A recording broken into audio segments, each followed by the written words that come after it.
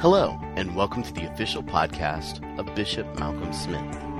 These teachings are recorded live each week and provided not only here on the podcast, but at youtube.com. Simply go to youtube.com and look for Malcolm Smith webinars in the search engine there. We also want to invite you to go to www.malcolmsmith.org. There you will find other teachings by Malcolm, including books, videos, and MP3 downloads. And now, with this week's teaching, Bishop Malcolm Smith. The Lord be with you all. And I want to bring something tonight that I believe is very necessary in our understanding of the unconditional love of God. I have in the last week been privy to some persons in their, and I have to use the word very carefully and advisedly, but their rage, religious rage at the message that God is love. In fact, I have heard words that I never thought I would hear from the mouth of believers in their antagonism to the simplicity that God is love. And I want to take a text and talk around it. And it appears this is where the battle seems to be joined. And it may be a battle that is joined in you. It may be an area of confusion for you. Or it might not be anything at all. But it's in 1 Peter. I could choose dozens of texts, but this one is the one that's particularly speaking today. In 1 Peter and in chapter 1, and I could read a lot of it, but let us read verse 13. Therefore gird up the loins of your mind, be sober, rest your hope fully upon the grace that is to be brought to you at the revelation of Jesus Christ. As obedient children, not conforming yourselves to the former lusts, as in your ignorance, but as he who called you is holy, you also be holy in all your conduct, because it is written, be holy, for I am holy. And that is where some people get very, very upset with what we are saying. It says he is holy, and therefore we also be holy in all of our conduct. The word holy, what's it mean to you? Boy, if ever there was a time when I would like to be talking eye to eye and ear to ear with you right now. What is your idea of holy?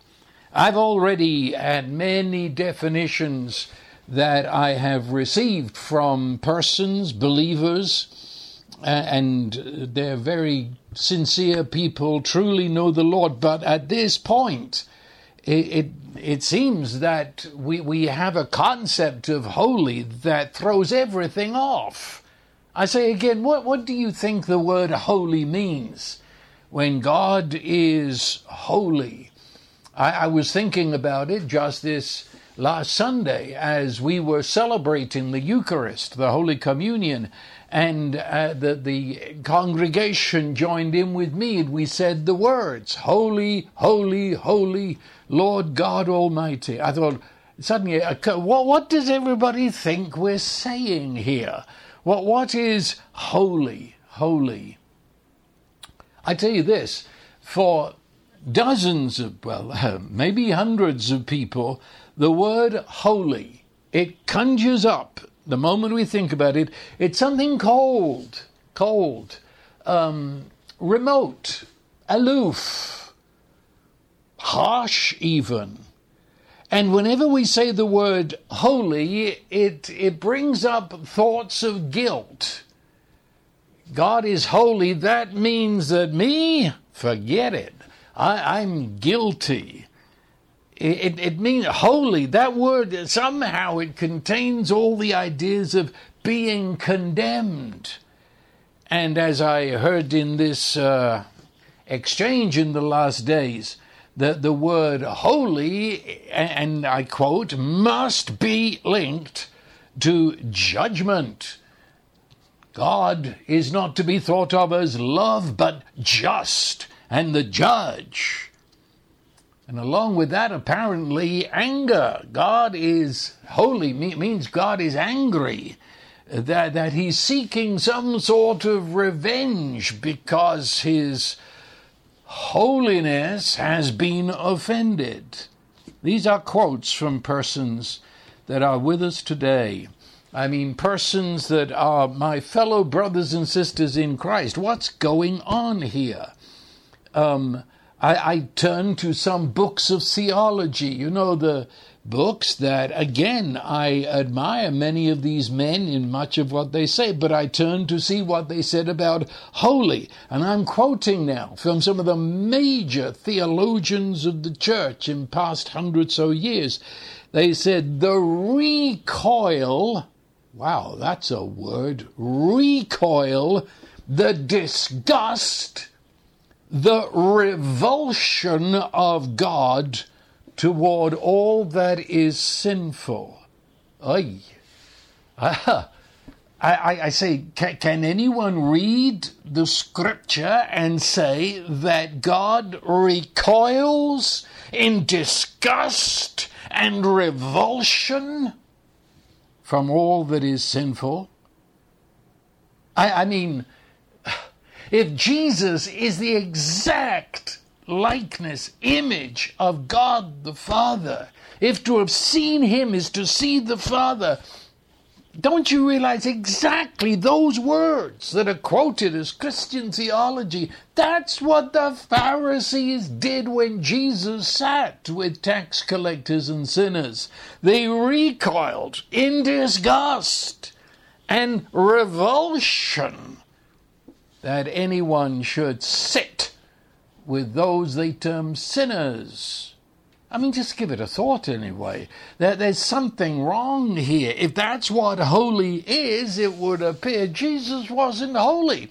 He sat with sinners. And of course, to the Pharisee and to many today, to touch. You see, the Pharisee believed if you rubbed up against a tax collector because of the extremity of his sin, you became dirtied with his sin. His sin was much more powerful than your holiness, I guess. And so it would overcome it. And you felt dirty. And in fact, the Pharisees went home and took a bath. But Jesus sat with these chaps. And the power of his holiness changed their lives. So, you see, this is where we've got to really do some thinking here. And then, same conversations, this verse, we be holy, he's holy, God's holy, therefore we be holy. And what does that mean? Well, it says the same sources. Our being holy means the hard work, quote, the hard work trying to do moral behavior, moral right. Good grief. Have we got ourselves into a self-help club? Look, do you mean that the word holy, which is linked to another word that nobody understands, sanctification, or to another word which is totally misunderstood, saints, the saints, the holy ones, and the sanctified, they're all the same family of words, very close. I mean, they're brother words. They're not even cousins. It's the same family. And our leaders of Christian thought are telling us that our being holy is working hard to be morally good. That I do not find anywhere in the scripture. And that we must have the same disgust and revulsion against those involved in sin. No wonder the congregations that I sometimes preach to are in such despair. They're in a form of religious depression. And no wonder no one can get excited in worship. Who could worship a God like this? He's the impossible person, yet demands that we try to be morally good to be like him. And no wonder people go forward in some of these churches every jolly week to try and get saved properly. Dedication and rededicating their dedications, trying, promising to be better. No, okay, that's it. That's what started this. Now, what does holy mean? But we've got to be careful here. The word holy, it means separation. That's sort of a very beginning word. It means separation. Separation in the sense that the Holy One, God, is unique. That is, he's separated from everything and everyone else. There's nothing and no one that is remotely like him. He's holy. He's unique. He is distinct. Let me say it again. I cannot compare God to anything within creation. There's no one like him. He's the only one. He is the other. He's other than all of us. He's distinct from all others. And therefore you do not put this God on a par with other religions and other gods. Or the way the psalmist puts it, who is like unto you among the gods? That is, you could compare the gods that the Canaanites worshipped. You could compare the gods they worshipped in the north, the gods they worshipped in the south, the gods the Amorites worshipped, the Amalekites, and on you go. You compare comparative religion. And they do it on TV, or especially on Sundays these days. They compare. They put Christianity up against Buddhism and Hinduism, and go to Facebook and you see people are quoting Jesus and they're quoting Hindu prophets. Well, I'm sorry. I may be as narrow in my thinking as a hen's face, but you can't do that. God is unique. He's totally other. You can't put him on the shelf with a bunch of other gods and say he's a bit better than this, the same as this. No, it's distinct. Okay, that's holy. At least we're beginning to look at it. It means separated, away from. And so he's the creator. You know, I shudder sometimes when people say the man upstairs. It's reducing God to a sort of a Superman. No, he is the creator, therefore he's unbegun. He is not super creature. Creature means begun, started, invented. Who started us? Who invented us? The one who no one invented, who never started, who is creator. He's other, he's different. He's not human. God is God and human is human. He doesn't share the platform with all the man-made trinket gods, nor with humans. God stands alone, separate. Separated, the word in essence means then to be separated from two. If he is not all of this, who then is God separated to? Did you get that? Look, this is my watch. There were bunches of these watches, you know, on the counter, bunches of. But we took this one and it was separated to me so that I call it my watch. And it's unique, for there's no other my watch in the world. It's mine. It's separated to me. And in that sense, it's holy in the basic meaning of the word. It's separate. It's not like any other watch. It was separated. Well, if God is holy, who is he separated to? Do you follow me? You just can't be aloof. That's not the meaning of the word. Separated from, separated to. God is separated to himself. For there's none greater and none beyond him, none like him, and therefore he is separated to himself. In his absolute uniqueness, there is none like him. He is separate. He is himself. Maybe that's the essence of what it means when Moses said, "What is your name?" or in our English language, "Who are you?" And the response of God was, "I am." Yeah, I can't compare myself to another. I can't give my name that links me to anything else. I am. There is none like me. I am separated to myself. Now, keep that on hold. The English word holy, I've just been giving you what the Hebrew and the Greek word means, but the English word holy, fascinating. It comes from about the 9th century in England, holy, and it means health. Yes, you heard me. Health. We say sometimes, it's even in sort of modern English, that a person is whole. They're whole and healthy. It means that everything's in the right place. We're alive. We have life, and life is harmonious. Life is wholeness. It's soundness. All those words.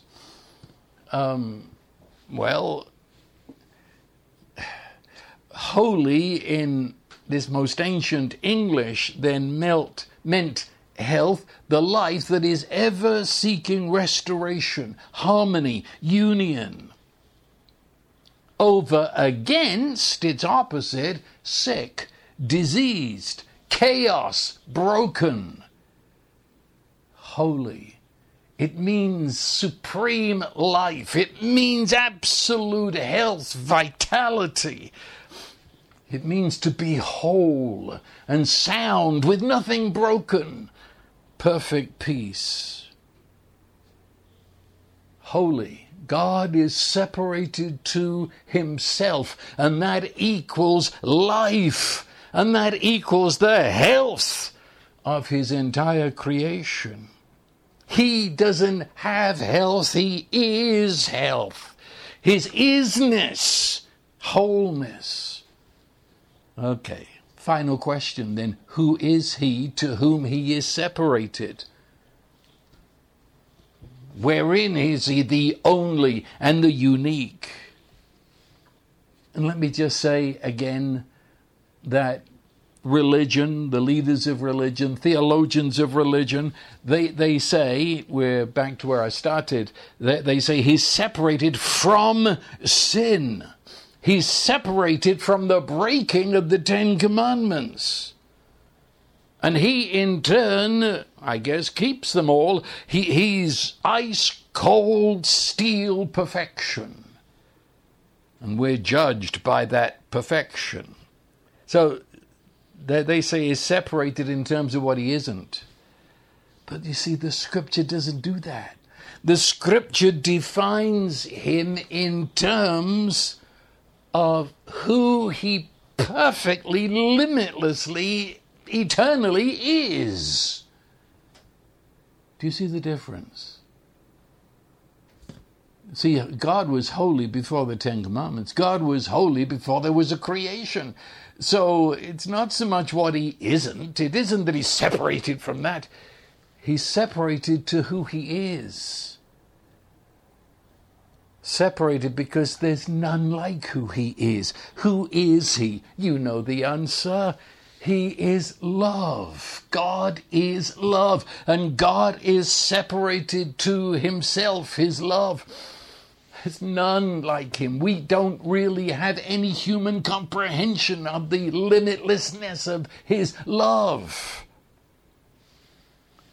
And the word used in the Bible language to describe this love of God is self-giving love. Love that ever gives to the other.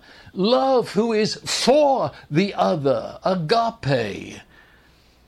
And before there was a creation, we find it in the mystery of God, the Holy Trinity. Holy Trinity.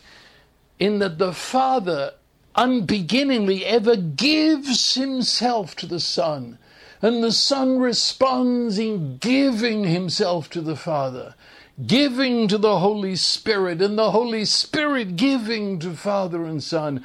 The Holy Trinity is not mathematics of 1 equals 3. The Trinity is this relationship of love.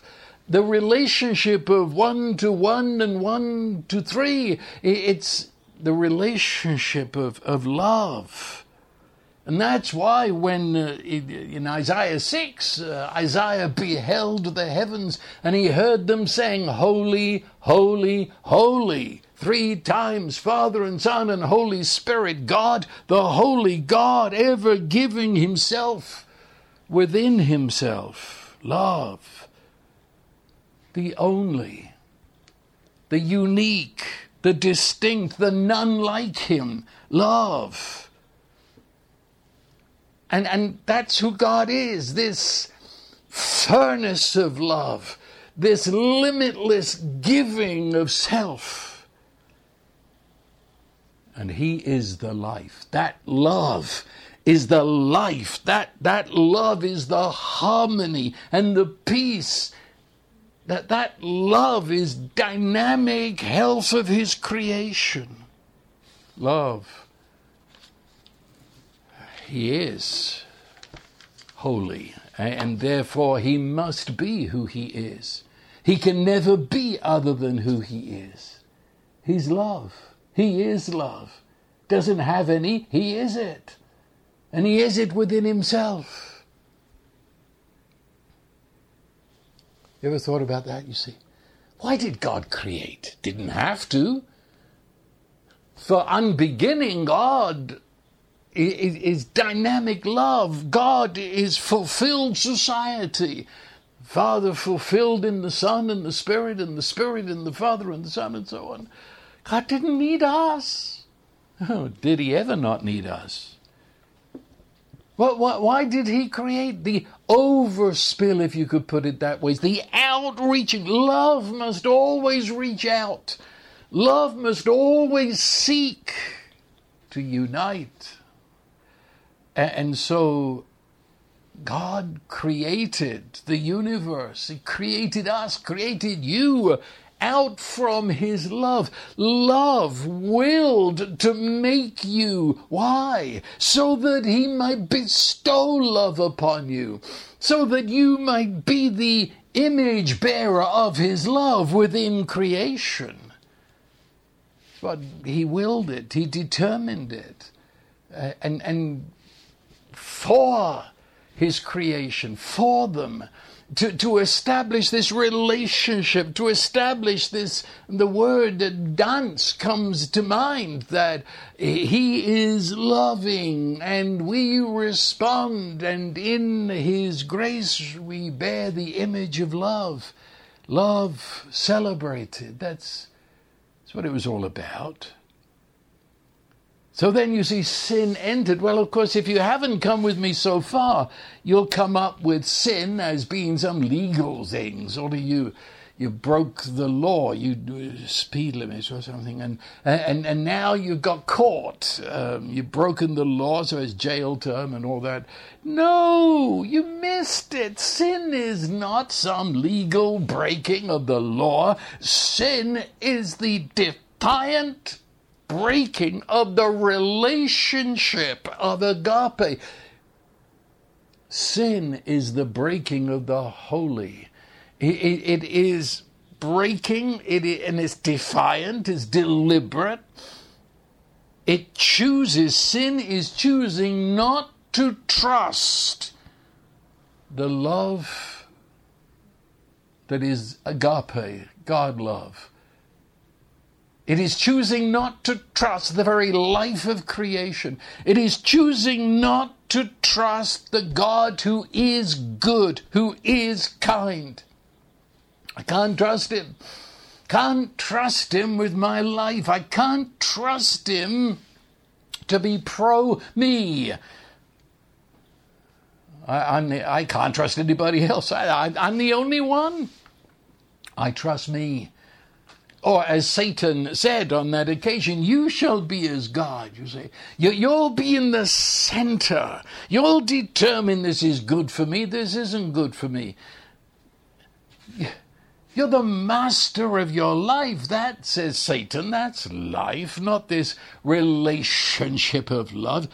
No, that plunges mankind into being the alone in the midst of his universe, trying to find out why I'm here, trying to make the purpose, because I can't trust anybody but my own thoughts. And Satan is described as the liar and the giving of the lie. And of course, what he just said to them was the supreme lie, for there's no life outside of this holy God, this agape. There's no life outside of mankind being separated to him who is the separated one, that is separated to his love. And so mankind plunged into the world of illusions and the unreal and appearances. Holy God. Have you got it? It's hard to say all of this without looking into your eyes. Holy God, the God who is separated to himself, love, and created us to be separated to himself, love. And there to dwell together in the grace of the highest good life. But now sin has entered mankind, has walked away, defying God, distrusting life, truth. Now, hear me carefully. God, who is love, must be against all that would destroy love. I think that makes sense. Love cannot give a benign smile at that which would put it out of the universe. Love cannot accept the unreal and the lie. Look, the health of my body, this is the most extreme, down-to-earth illustration, but the health of my body, part of that health is the ability to fight off disease. Health cannot embrace disease and say it's okay. That's daft. Good, God good, cannot fellowship with evil. Truth cannot entertain and affirm the lie. And above all, love cannot stand by while Satan would destroy his beloved mankind, man and woman. So what's it going to do? What shall love do in the Garden of Eden when mankind thus defied him? Oh, says some areas of religion, they say, God came in vengeance and he's going to punish them and they will pay for it forever. Well, just a minute. I don't think that was love's agenda. I think love's agenda was always to pursue and gain relationship. That he would lay hold upon mankind and say, you are mine. And mankind would lay hold of him and surrender to the mine and say, oh God, you are mine. That's love's agenda. If the spouse walks away, the husband or the wife does not pursue with club to beat and say, you must come into my agenda, unless, of course, the spouse's agenda is to jail the other. No, destroying vengeance does not solve the relationship problem. Or you could say this I said is my watch. That's the idea of holy. It's mine.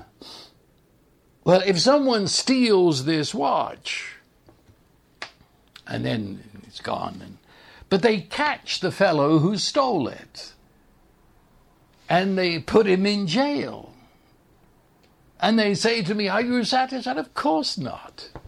The fact is, that doesn't satisfy me. I want my watch back. See, God doesn't come to be repulsed by the sinner. He comes with arms wide open to restore that relationship, to lay hold upon us. Restoration, reunion, to save his beloved who has been hoodwinked by the liar. And so the very first question upon man's sin and man's walking away from God, God's first response was, where are you? Read it, Genesis 3. It's, where are you? Where are you, Adam? Where are you, beloved couple? Where are you? Love is seeking. Love is seeking. That's the first thing that love does.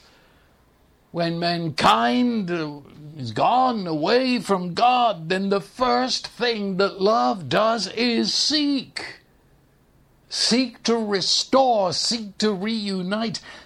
And he then crowns what he says to them with promise. And the promise overshadows everything and shapes future history. His promise was, I'm going to give a seed or a descendant or a birth child to the woman. And that child will crush the authority of Satan over you. That's right at the very beginning. That's the immediate reaction. Because he is love that is unlike anything you've seen. He is the unique love that is never motivated by self-interest. He is love that by his nature gives himself. And having given himself to creation, that we might be in relationship with him, walk in his love, dance with him in life, he doesn't just throw mankind under the bus. He begins the millennia-long seeking to restore mankind into his purpose and plan. That's the holy God. It's the holy God. Shall God reject mankind now? Shall God say, I'm repulsed by you, I don't want to look at you? Shall love just allow the beloved to disintegrate into nothingness? No. That's the wonder of that. That's where we get to holy. That's love. I've never dreamed of love like this. Love. This is love gone to the nth degree. That's the story of the Old Testament, the beginnings of this seeking after human. But human has not just made a little mistake. He's not, as I say, he's not just broken the speed limit. He's not just broken a law. No, he has deliberately, intentionally turned toward the darkness and the lie, and he's blind to truth and he's deaf to truth. And he is pursuing the whole chaos that comes out of that. So what shall God do? What shall holy do? Holy joins himself to a man called Abraham. And through Abraham to an extended family of Abraham called Israel. And he says to Israel, my purpose for you is that you be holy, even as I am holy. You know what that means now, do you? I'm separating you from the world. I'm separating you out from all other families of the earth, that you might be mine. And in being mine, you might reflect me in the midst of the families of the earth. I'm coming into these families, and the ultimate of you, Israel, is I'm going to save all families of the earth. Through the one I send, they shall be blessed. Israel, trust me. Israel, trust my promises. Follow my direction. Be holy. Be separated to me, because there's no other higher than me. No other more glorious. No other. The unique one. The I am. Be separate. Well, at their stage in this seeking, as I said, they're blind and deaf, and sin makes you stupid. And so the beginning, the very first reaching into mankind of the holy is to make them separate and different, and in every way reflecting Him. But it was outward. We can't get to the heart yet. They've got that blocked off. So we'll begin on the outside. And He said, I'll give you a land. And in that land, it will be a different land to all other lands. For there will be the beginning of my purpose. And in that land there'll be a city. And He said, I'll put my name on that city. That will be my holy place. That's where I will make my presence known to you, separate from all other cities. Jerusalem. And in Jerusalem I'll put the temple, which will be my dwelling place on earth. My presence will be known in the midst of you. And here's the law, about 600 laws, and they are going to teach you how to walk in love with everybody. Or as the one statement that sums it all up, love your neighbor as yourself. You'll be a society of love. And these 10 commandments are really 10 ways of love. And you're to be clean, hygienic. And here's a bunch of animals that will kill you if you eat them, so don't do that. I'll teach you how to be clean in food, clean in body, clean in your house and society. You'll be different to all the nations around you.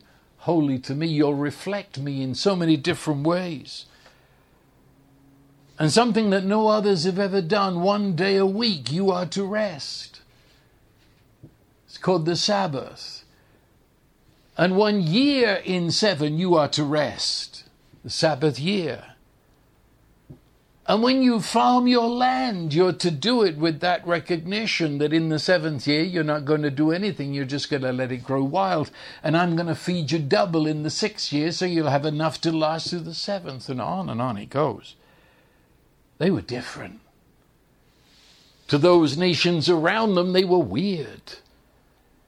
And they said they were separated, holy to their God, who Himself was holiness. He was separated, the only God, who couldn't be compared to any other God. But it didn't reach their heart. That's the whole point. It didn't reach their heart.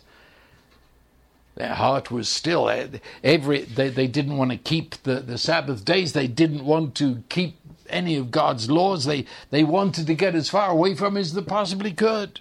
They wanted, in fact, to adopt all the other tin pot gods of the people around them. And so they had a unique expression of love. God said, I give you sacrifices. And right in the middle there, in Jerusalem, in the temple where God dwelt, there was the room at the center called the Holy of Holies. And that's where God lived. But there was a veil. God says, no, you're still not walking with me. You're still not in harmony. You're still not holy unto the holy. So at this point you can't come in. But I'm sending my love out. and I'm showing you how to live in harmony and peace. Holy health. But it's got to reach the heart. Holy is not holy until the heart has been reached.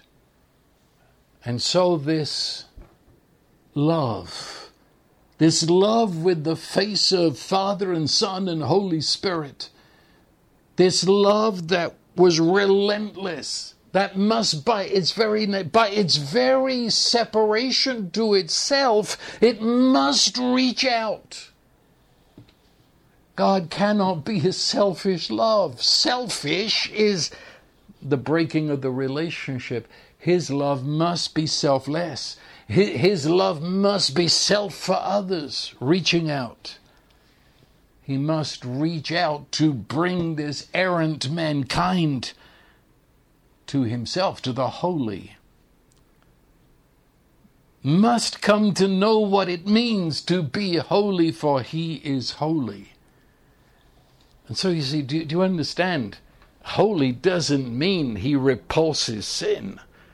Holy means that this love that stands unique and alone is of such a kind that it cannot leave man in his sin, but must reach out. And so the scripture defines this holy love and says, for God so loved the world. Okay, see, some people stop there, and that's enough. He sort of loved it. No. It says, for God so loved the world that. Okay, so now he's going to define what so loved looked like. For God so loved the world that he gave his only begotten Son. God gave God. And God willingly came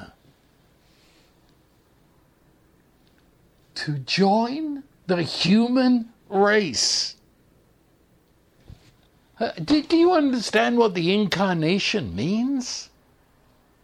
God, the only, the other, the not creature, is going to enter the womb of the Virgin Mary. And God is going to be born through a birth canal, suckle at the virgin breast, be taught how to walk and talk, and come to an awareness of the world that he created. That's holy. God will go to the nth degree. Holy is that, what's the word? Force, energy, relentless pursuit, a seeking that cannot give up.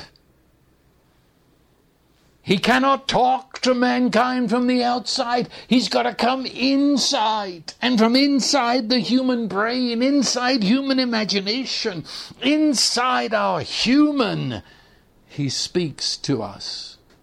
And he's the Word of God. He's God from God. He's the perfect exegesis of God inside of human. And he announces what this love is. And slams right into the Pharisees. Because the Pharisees understood God to hate sin and sinners. And you had to do moral good in order to get his accepted invitation and so on. God came among us and showed us a love that boggled the mind, that defied all our definitions, that upset us no end because it was scandalous and shocking. He sat with those so deep in sin as to be untouchables. He forgave. And he forgave freely without any penance, without any conditions attached. He looked at the immoral of the world, the dregs of society, and said, your sins are forgiven you. What's religion had a fit? You see, guilt, shame, is the oxygen of religion. Take that away, and what have we got left? You don't have religion as we know it. This is God moved with compassion, healed their sick by the multitude.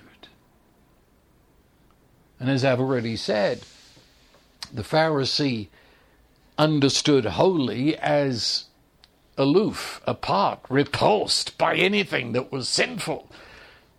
Couldn't look at it, couldn't talk about it, never touch it, never go to the neighborhood. I might get tainted. I am a holy person. I can't go there. I can't. And Jesus, he not only went to all those don't go there places, but sat down and visited with the worst of the worst. He had some of the untouchables in his immediate society of disciples. He touched lepers. And to a Pharisee, if you touched a leper, you are filthy with... He touched the leper, but it was reverse. His beautiful, holy love healed the leper. And continually from the very beginning, the liar, Satan, was seeking to bring him to distrust his Father's love and goodness, and to act independently of his Father, which Jesus resolutely refused to do. He trusted his Father. He trusted his goodness. He trusted his love. Tempted in all points like as we are, yet without sin. It wasn't a matter of breaking rules, because to love and trust the Father, you find without thinking about it, you've kept the rules. But he still hasn't reached our heart, still hasn't reached us where we're at. And he came, and he took to himself, in the mystery of this almighty God Creator love, he reached out to the entirety of humankind, and he embraced our sin and made it his own, took it to himself, assumed total responsibility. He reached to our suffering and our pain, all abuses known to mankind, and he embraced them. Says the scripture, he became sin for us.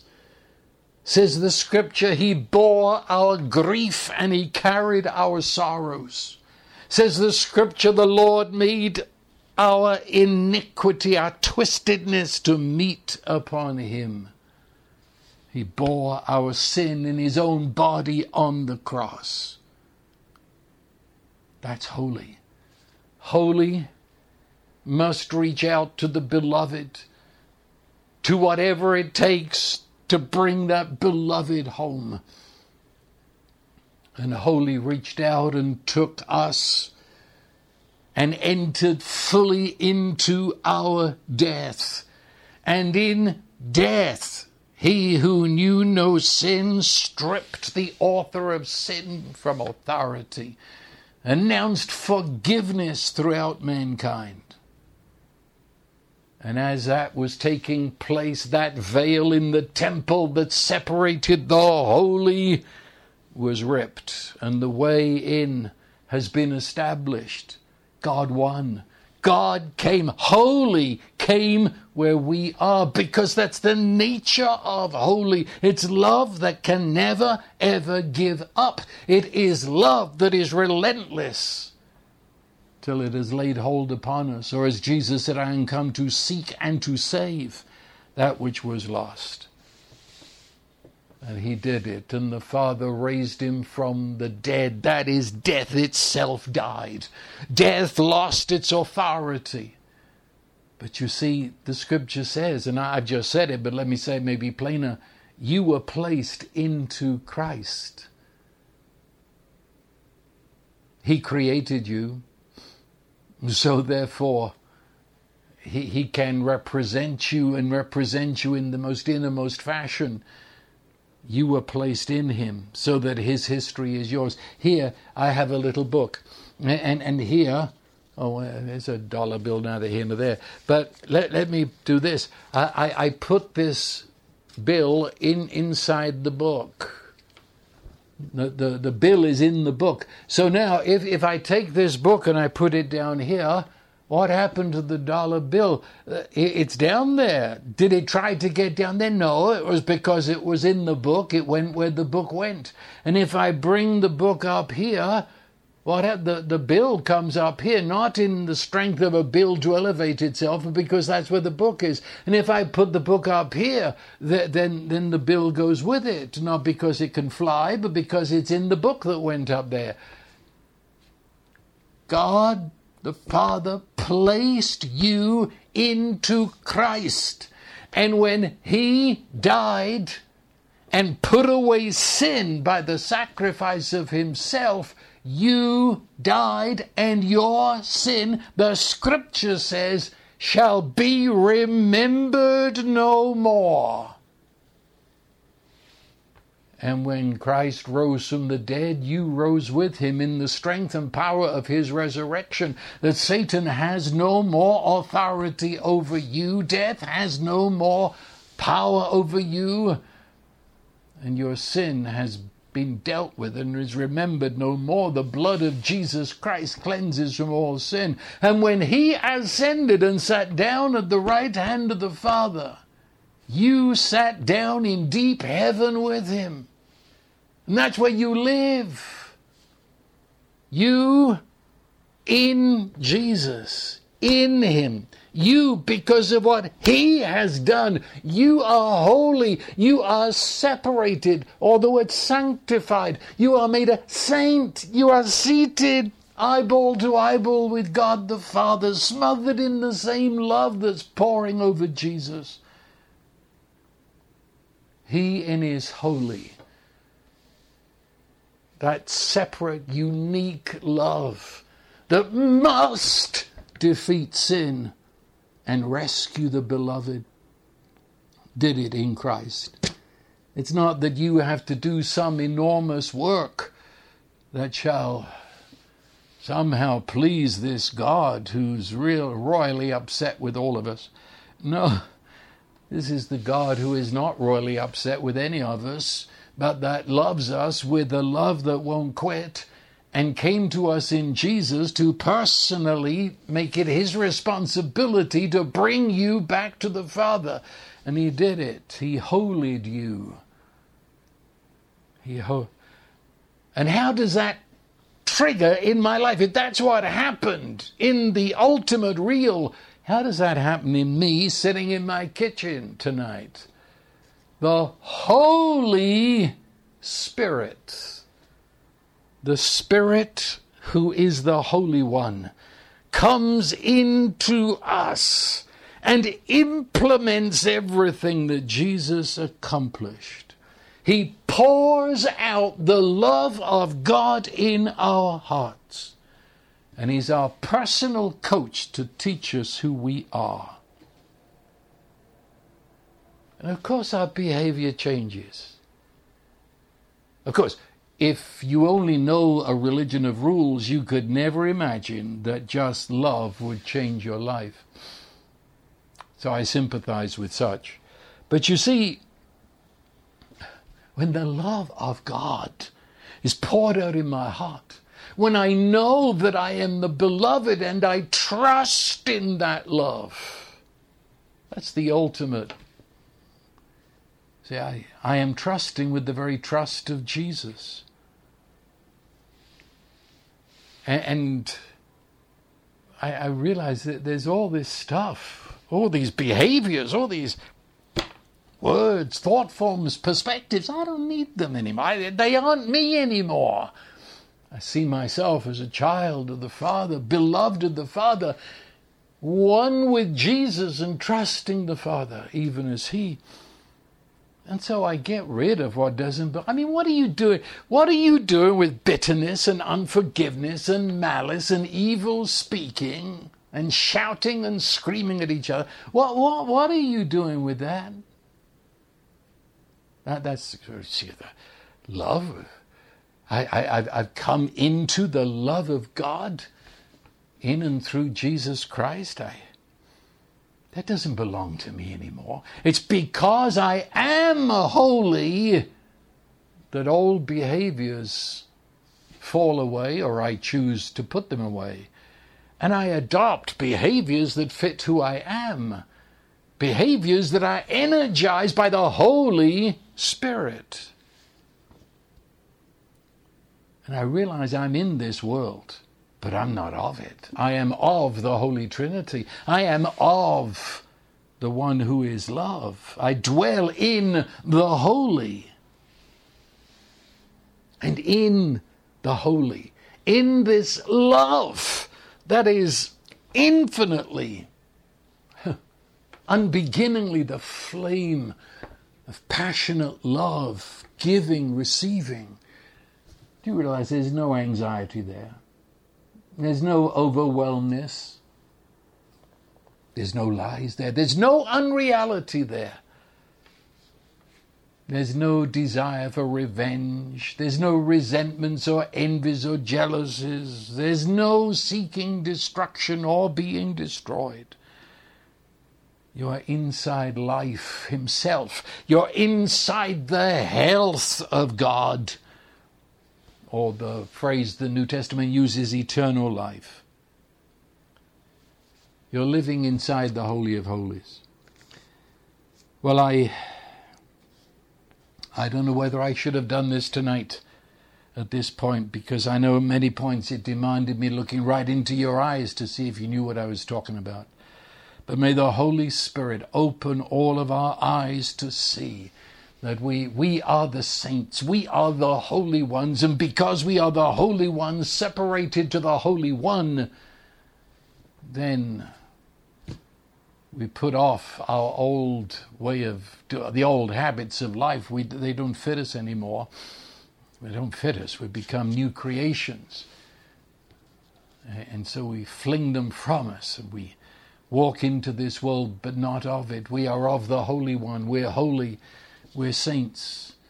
And you see, that doesn't mean the most boring creatures on earth with funny lights around their head. It means the most dynamic persons on earth, filled with joy and peace and seeking to share this love with every human being they meet. Well, there it is. And I pray that the Holy Spirit will do maybe what I did not finish doing tonight. And let me remind you that we're now into November, and the 22nd of November is the last opportunity to book in with the hotel in San Antonio to be with us for our winter retreat. After that, of course, you can still go to the hotel, but you won't get our rates. And so please, in these last days before the retreat, make sure you're booked with us. And now the blessing of God, who is holy love, the Father, the Son, and the Holy Spirit. His blessing be in you and with you. Fill your family. Fill your home and your work and your school, that you may walk in this world holy ones, radiating the love of this incredible God. That's the way I bless you, and that's the way it is.